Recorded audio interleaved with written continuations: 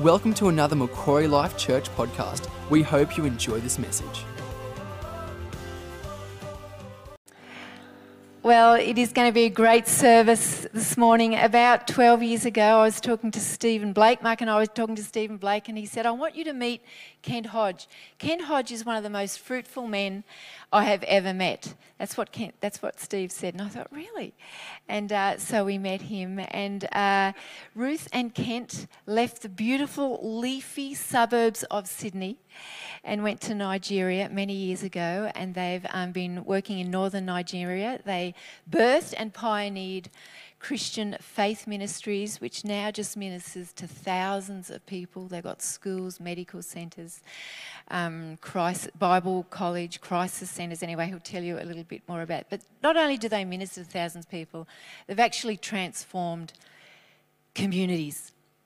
He is an apostle. He has suffered and counted the cost, but it is such a privilege having him with us this morning. And I found out yesterday when I Googled him, because that's what you do, he is a professor. How good is that? We don't often get to hear from a professor, but professor in head, but also an incredible heart. So you're going to be very challenged, and as I said, we are very privileged to have you with us this morning, Professor Kent Hodge. But before he comes, we're going to watch a clip of the work that they do in northern Nigeria.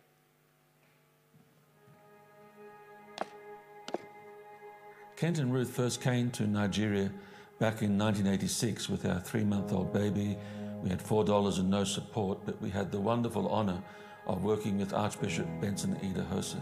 Our main role there was to oversee his Bible school, where we trained 8,000 pastors from all over Africa that today are pastoring in many nations around the world. In 2006, we began to look for a new place to work. We had it on our heart to work in the Muslim-dominated regions of northern Nigeria, and we settled with a wonderful team in Jos, northern Nigeria, and began a Bible college in 2007. The Bible college grew slowly from 2007 to 2009, when by Christmas 2009, violence broke out all around us, and thousands of people were killed, Christians and Muslims, and many, many homes were burnt down, properties destroyed. At that point, Christian Faith Ministries began to look for avenues to bring healing and bring peace. And this meant establishing relationships with our Muslim neighbours, looking to help orphans and widows, and especially displaced people. Millions of people began to be displaced by terrorism all through our nation. And the country itself was at risk of imploding in violence. Then, as Boko Haram, a terrorist organization, began to expand its operations in Nigeria, it brought death to many thousands of people and displacement to millions of others. And so Christian Faith Ministries found itself in an environment where the Lord was calling us to try to bring healing and peace. This meant to support widows and orphans, whether Christians or Muslims, to build relationships with our Muslim neighbours. We established many computer centres that brought Muslim and Christian youth together to not only build relationships of peace, but also to develop skills that would give youth much hope for the future. Kent Computer Training Center.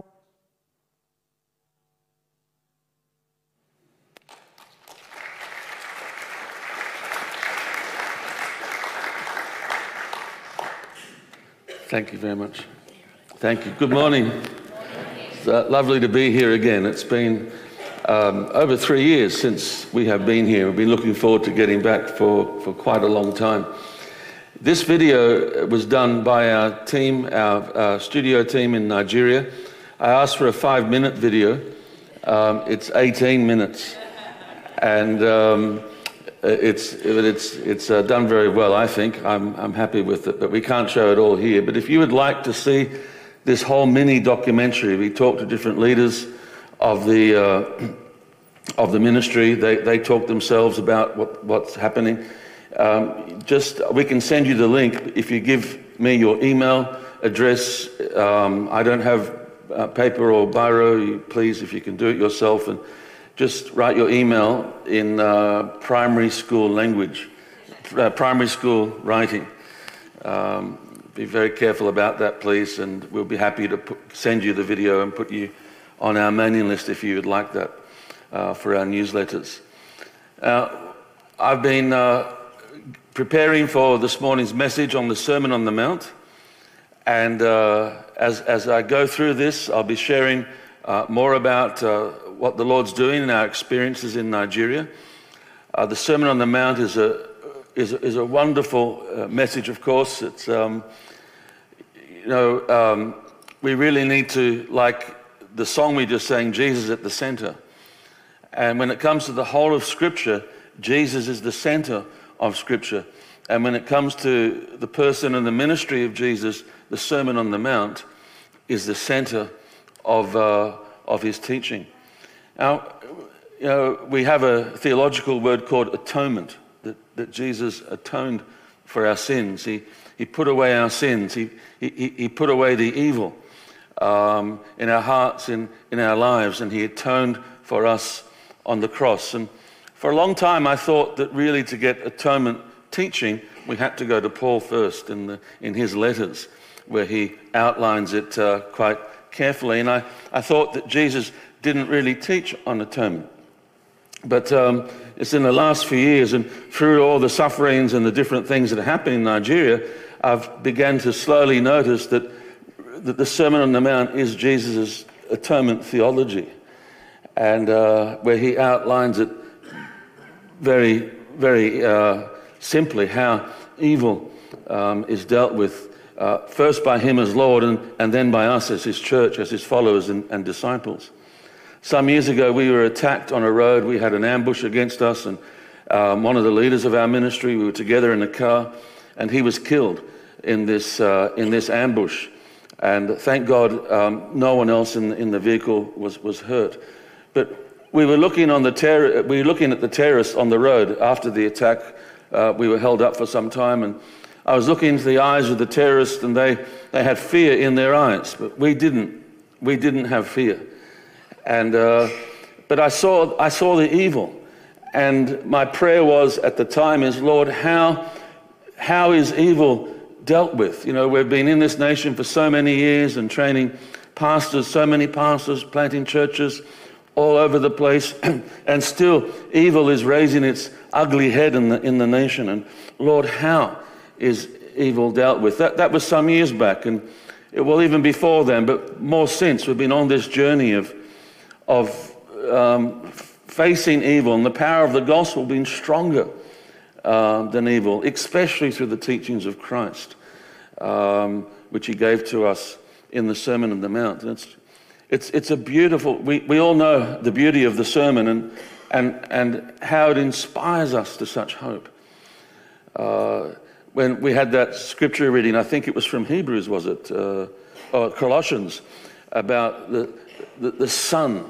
And in the image, and it just takes me right back to Genesis 1, where Adam and Eve were the sons or the children of God, made in the image, and they were given dominion to rule over the world and the coming nations, and through them, the nature of God would be coming into the world, and they were given that dominion to share God's nature over a world of Sabbath or of shalom or of blessing. Filled with God's presence, and the gospel restores this hope to us.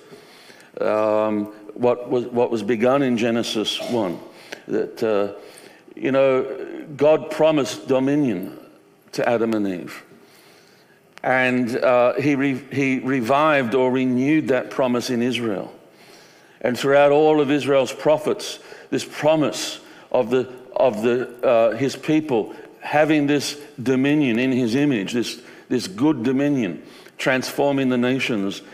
This promise was outlined through all of the prophets. And, Isaiah said that the whole earth will be filled with the knowledge of God, the glory of God as the waters cover the sea. A beautiful, inspiring vision. Rome had different ideas. That sort of, what do you call it? The screwdriver in the wheel to stop this thing going forward. But finally, Jesus came and he announced that the kingdom of God, or the kingdom of heaven, is at hand. That these promises of God from Adam and through Israel were now unfolding through the incarnation, the death and the resurrection of Christ. These promises of dominion were finally coming to pass, and Israel thought, wonderful, this is great, where are the bullets, we're behind this. And then in the Sermon on the Mount, Jesus outlines the way in which his kingdom was to come. This is how God's kingdom comes into the world.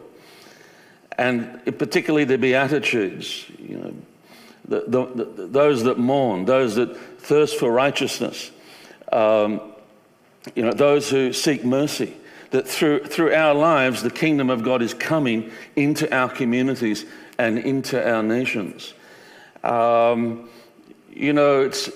expect the kingdom of God to come like this. I would like it, God, give me a date, I want this evil to be gone. And, but it's not like that. He announced it's through the sufferings of God's people, of which he would be the forerunner of that. And it would continue through us, the church, the redemptive sufferings of people that are not joining the party of wickedness and of evil, but are longing for something better to come, and are announcing that, and are going the second mile, and forgiving our enemies, praying for those who persecute us. It would be through this people. This is the kind of rule. We are rulers. This is how we rule. And it's through our lives that the revelation of God's kingdom comes. This behind on the screen is our permanent site now. But sorry, it's in front of you. It's behind me. Everyone turn around and look at that. So we weren't always there. We started off in a rented facility in the city. This is on the outskirts of Jos. And so we started with a Bible college, and then we have disciples. We're all disciples by God's grace, but what we mean by disciples is converted Muslims from different parts of the country whose lives are in danger, and many of them are killed. Not all of them make it, but Jos is like a city of refuge that we have in the Old Testament. And all the states around us, and people being smuggled in the underground networks into Jos, where many of them find safety. We call them safe houses. Christian Faith Ministries has a safe house. Other ministries have safe houses. And so we have 160 at the moment of these precious men and women who have come to Christ, are fleeing for refuge, and they want discipleship and growth in their faith, and to be trained in skills. We have a vocational place on this site for them to learn vocational and become equipped and trained to be able to make funds for themselves, to support themselves. And so they have this on our site now. But when we were back in our rented facilities, one of these disciples got angry with us. I'll just share this quickly. I might have mentioned it here before. It happened some years ago. But he went and reported us to the head of police and the head of the military. He'd got two vagabond boys, if that's how you mention it, and they tried to burn the Bible college down, but it didn't get off the ground. And so they reported us that we torture Muslims and force them to Christ and lock them in dungeons for 30 days and don't feed them. That's a good idea. We'd save a lot of money on food bills. But so the head of police summoned our leaders down to answer charges. And so 3 of our leaders went down, and when they got to his office, they found 3 Muslim elders in the office pounding the table and shouting for 1 hour about the good deeds of Christian Faith Ministries. And at the end of the hour, they quoted the Quran and said that there's no compulsion in religion, that if a Muslim wants to come to Christ, that's their business. And if a Christian ministry wants to disciple them in faith, that's their business. They shouldn't be discouraged, but they should be encouraged in that work. And our leaders were gobsmacked. And then the Muslim elders said to our leaders, arrest these Muslim boys that tried to burn down your Bible college. Get the police to arrest them. And that's when our leaders spoke and said, well, these boys don't need arresting. They've got no jobs, they've got no education, they're just corruption all around. No one is looking out for their future. The government doesn't love them, the Christians don't love them, their own Muslim elders, you don't love them. They need mothers and fathers and nurturers and people to help them and support them and teach them. And so they have hope for a future. Because when there's no hope for a future, there's nothing to lose, and you just get violence as a result of that. So the Muslim elders were shocked, and they said, what kind of people are you? I mean, everyone wants to arrest their enemies. And then our leaders said, well, God is reconciling us to himself through the cross of his Son. And in doing that, he's revealing his nature of love for enemies and how he wants to be merciful to us and rebuild our lives and give us hope and give us a future. And he has told us to share his nature with our neighbors. So the way we see God treating us, to treat our neighbors the same way. And they were stunned by this. And they said, we had no idea this is what the cross was about. It's Sermon on the Mount. It's cross. It's the cross of Christ. The Sermon on the Mount explains the cross. It's, okay, you don't understand this now, but when I die, you will look back at this sermon and you will know the life that we are called to as God's children. Blessed are the peacemakers. These are the Adam and Eves of new creation.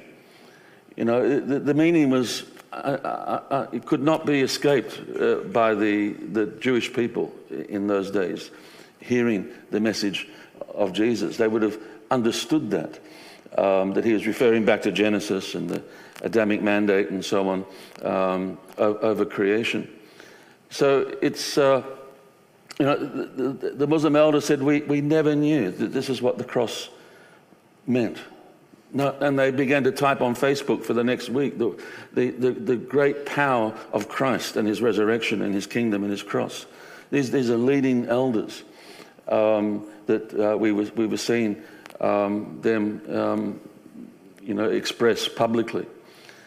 And the last 3 years, when we got back there at the end of 2019, we'd just been going through Australia in October and seen bushfires all over the place up the coast here, and the response on the television, everything, and I wanted to look into this. I wanted to have a look and study this. In Nigeria, we have environmental issues. You've got the Sahara Desert coming down, and all around us, this is wet season. Looks beautiful. Used to be forest, but in dry season, within a few weeks, that goes brown, and dust from the Sahara comes and falls on it, and just, it's not very nice in some ways. And so, we have this land on the front here, that in the middle, across, our land starts across the road. Someone said, is that a river? No, it's a road.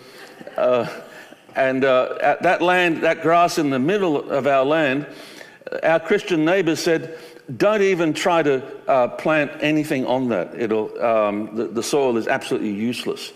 It had been over-farmed for many years with chemical fertilizers and everything, and the soil had just become, just no good at all. And so, but we didn't listen. We farmed on the land, and I don't know nothing about farming. But we got the advice, and we used the chemicals, spent quite some money on it, and we got one bag of corn on the cob from it, and it looked so sick, no one wanted to eat it. So our neighbours were right, and then so that was 2019. By Christmas 2019, I asked the Fulani are the Muslim cattle herders. And this land was right between a Fulani community and a Christian community, and it was the epicenter of Fulani violence in Nigeria. Now, more people have been killed in Fulani cattle farmer versus crop farmer, Christians, in Nigeria than through Boko Haram or other terrorist organizations. It's been horrific. And when we bought this land, this was the epicenter of it. We weren't fully understanding that at the time. Went through many serious situations there. But then we asked the Fulani to come and with their cows onto that land. And people were very, nervous about that, and people saying we shouldn't do that. And we said, well, if we don't build relationships, it's going to be worse. It's just we're going to become more isolated. Then there'll be more rumors. And so we brought the cows on, and they stayed for 3 months. Every night they slept there. They went out to eat in the day. And I used to come out of my flat there. My wife, Ruth, and I live in one of those flats, and come out at night and just smell the manure and the urine. I mean, it is just, like gold. Oh, and they did their stuff, and I'd go to cows, come on, you can do more, for every night for 3 months. And we had truckloads of manure at the end for free. And relationships with the Fulanis. I mean, it's not rocket science. It takes risk, it takes forgiving, and all of these things. It takes the Sermon on the Mount, it takes mercy, and the church is to give the justice of God. And this is what I put in my PowerPoint presentation that I haven't got to yet. Mercy is the justice of God comes through the church, and it's not retribution.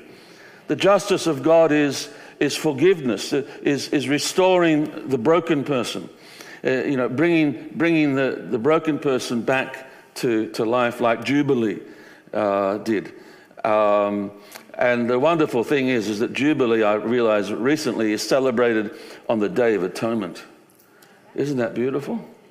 That if we will raise up the poor and the broken, there will be atonement in our communities, and the devil will be on the run with his tail between his legs.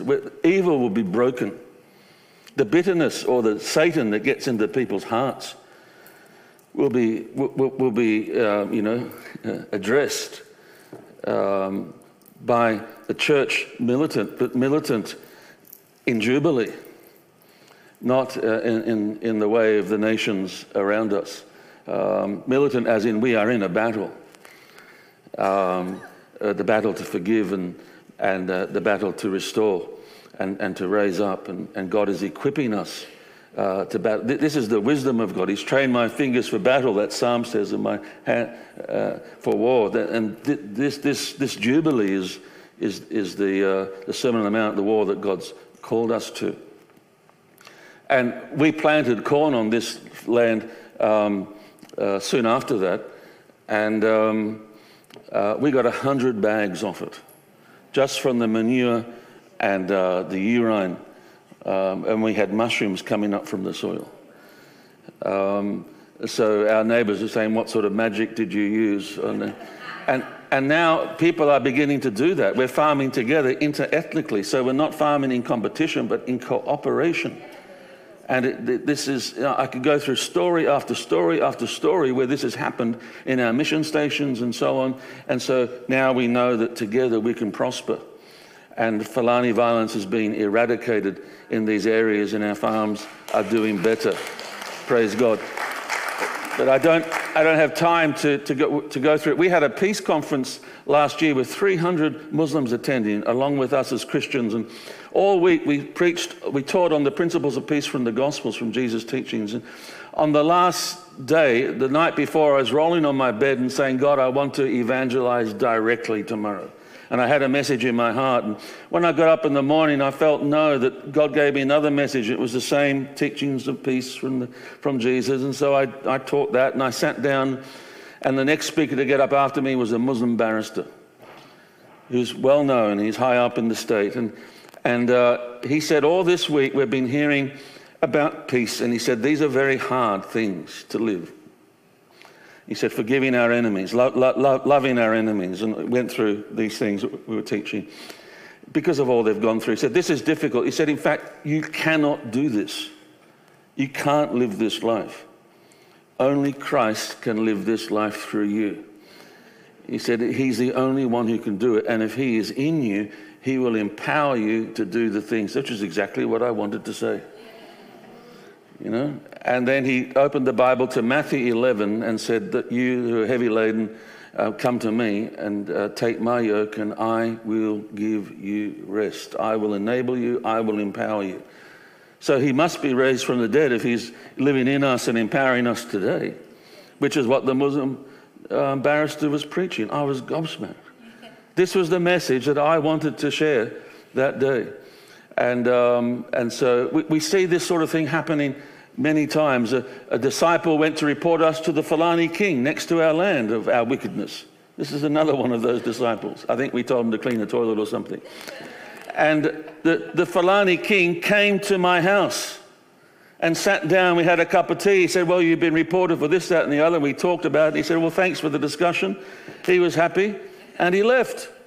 And he called these disciples, Muslim converts, he called their pastor and said, come and collect your Muslim converts and take them back to your church and teach them what it means not to lie. And I won't tell you how we teach that in Nigeria. That's just a joke. Last year we had a missions conference, and in December last year, and we wanted to encourage the missionaries because they're on the front lines and it's very difficult for them. They're encountering terrorism constantly in different forms. Very hard. They lose a lot. And we wanted to honor them because, you know, sometimes they wear not very nice clothes, they're not very honored, but we all come from missions. You know, my Irish heritage, when missionaries washed up on the shore there, you know, we were brutes. Some of us stood out. But the missionaries gave us what we have today. And so we wanted to honor them, and also the values of the cross that they have in their life. You know, giving, take the whole world, give me Jesus, you know, those sorts of hymns. The values of the cross in their life. We wanted to honor that. So we invited them, and we had 6,000 missionaries come to our site last December. And the Fulani slept we had 8,000 on the site altogether, and the Fulani cattle herders slept in the middle of 8,000 enemies, Christians all around them. And they said, we are safer here than anywhere else, even in our Muslim communities, and we're staying here throughout the missions conference. It was wonderful. And so now our Bible school has grown to 1,500 this year. It exploded. I didn't want to move here. I thought it's impossible. But just before lockdown came, two of our leaders said, this is the will of God, we can move now. There's something that our landlord wanted to double the rent. He was a bit of he never put a screwdriver on the building, just exacted money. And so two of our leaders said, God's in this. We can move. And I was afraid, and I was putting this 5-10 years into the future. And when they spoke to me, I received faith. And I said, this is right. This is God. We can do it. Okay, 1 month, we're moving. And then the Lord just put all this, you know, so many of those buildings come up in the last 3 years during the, you know, difficult times. And the Lord has been faithful to us. This church, you can't see it. Maybe that flat building at the top left, that's a children's school. We have 1,500 children in different schools, but you can see one of those buildings is flat, that's without a roof. That's the first floor of the building that this church built during our lockdown. And so that's just to go through a few of the things that God is doing. We're really blessed. We're going back there in 6th of December to continue. And we have children's home, 400 children at the moment. Crisis care, they're terrorist survivors and things like that. But I better stop now. Didn't get through all of my slides on the Sermon on the Mount, but we thank God for the wonderful teachings that work in our hearts and in our lives. So thank you. God bless you.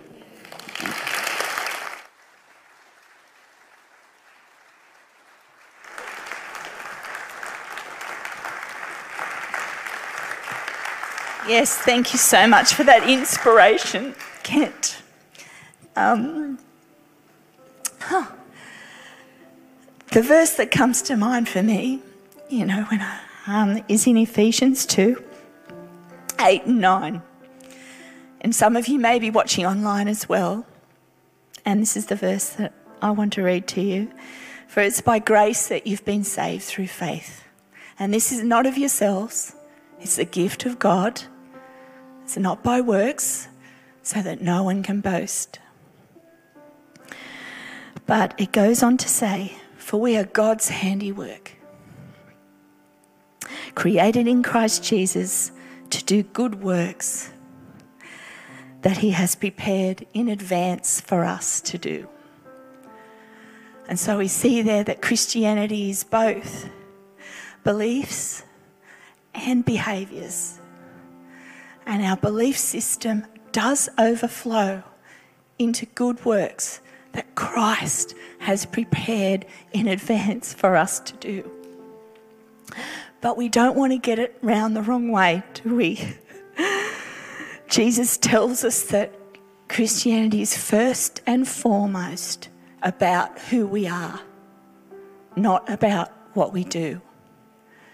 If you were to ask people who aren't in church what a Christian is, they would probably give you a whole list of behaviours, things that people do and things that people don't do. But it's much more important to be a Christian than to do the works of Christianity. Of course, those works flow out of our connection to Christ. Those works flow out of who we are when we connect to Christ. And so I just want to give anyone an opportunity this morning who may be thinking, I've never really made that connection. I've thought my Christianity was a whole list of things I needed to do. I didn't realise Christ had done everything that needed to be done to connect me back to God. And so if you would like to make that decision today, I'm just going to pray a simple prayer and you can pray along with me. Heavenly Father, I come before you now in all my faults and failures and realise it's my sin that has kept me from you. But today, I make a decision to receive Jesus. I receive him as my saviour, the one who died on the cross for my sin, the one who rose from the dead to give me new life and offer me forgiveness. And I invite him now into my heart to be my own personal saviour. I give my life to you today. Amen. Now, if you prayed that prayer, we believe that you've become a Christian. You've given your life to Christ. Who knows where God will take your life from here? But if you are in the room today and you would like a Bible, I'd love to pray with you and help you begin that journey of working out your salvation, working out what God has done on the inside. Thank you. Ivan, come and join me. How good has that been? Very inspirational. Yes. Wasn't that inspiring, church? Thanks, Kent. That was awesome this morning. And, I love, I don't even know what it's like to live in a place where it's full of terrorists, and attacks. And you know what these guys do? They partner with their enemies. They partner, with murderers, whoever. And he that's alive inside them, he that's alive, he that is in me is greater than he that is in the world, the Lord Jesus Christ. And he does all the work. Yes. I was so encouraged. I thought, man, if these guys can do that in an area like that, how can't I partner with my neighbours, my work colleagues, and then let he who is alive in me do the work? We can do that, church, can't we? There's no doubt this Joss, it's setting a culture. It's impacting Nigeria. Kent, that's amazing what you're doing over there. Anyway, I could listen to that all day. I get so inspired. So thank you, Kent. And I think we just need to give Kent another hand. Yes. Thank you for listening. We hope you have enjoyed this message. For more information, please visit macquarielifechurch.com.au.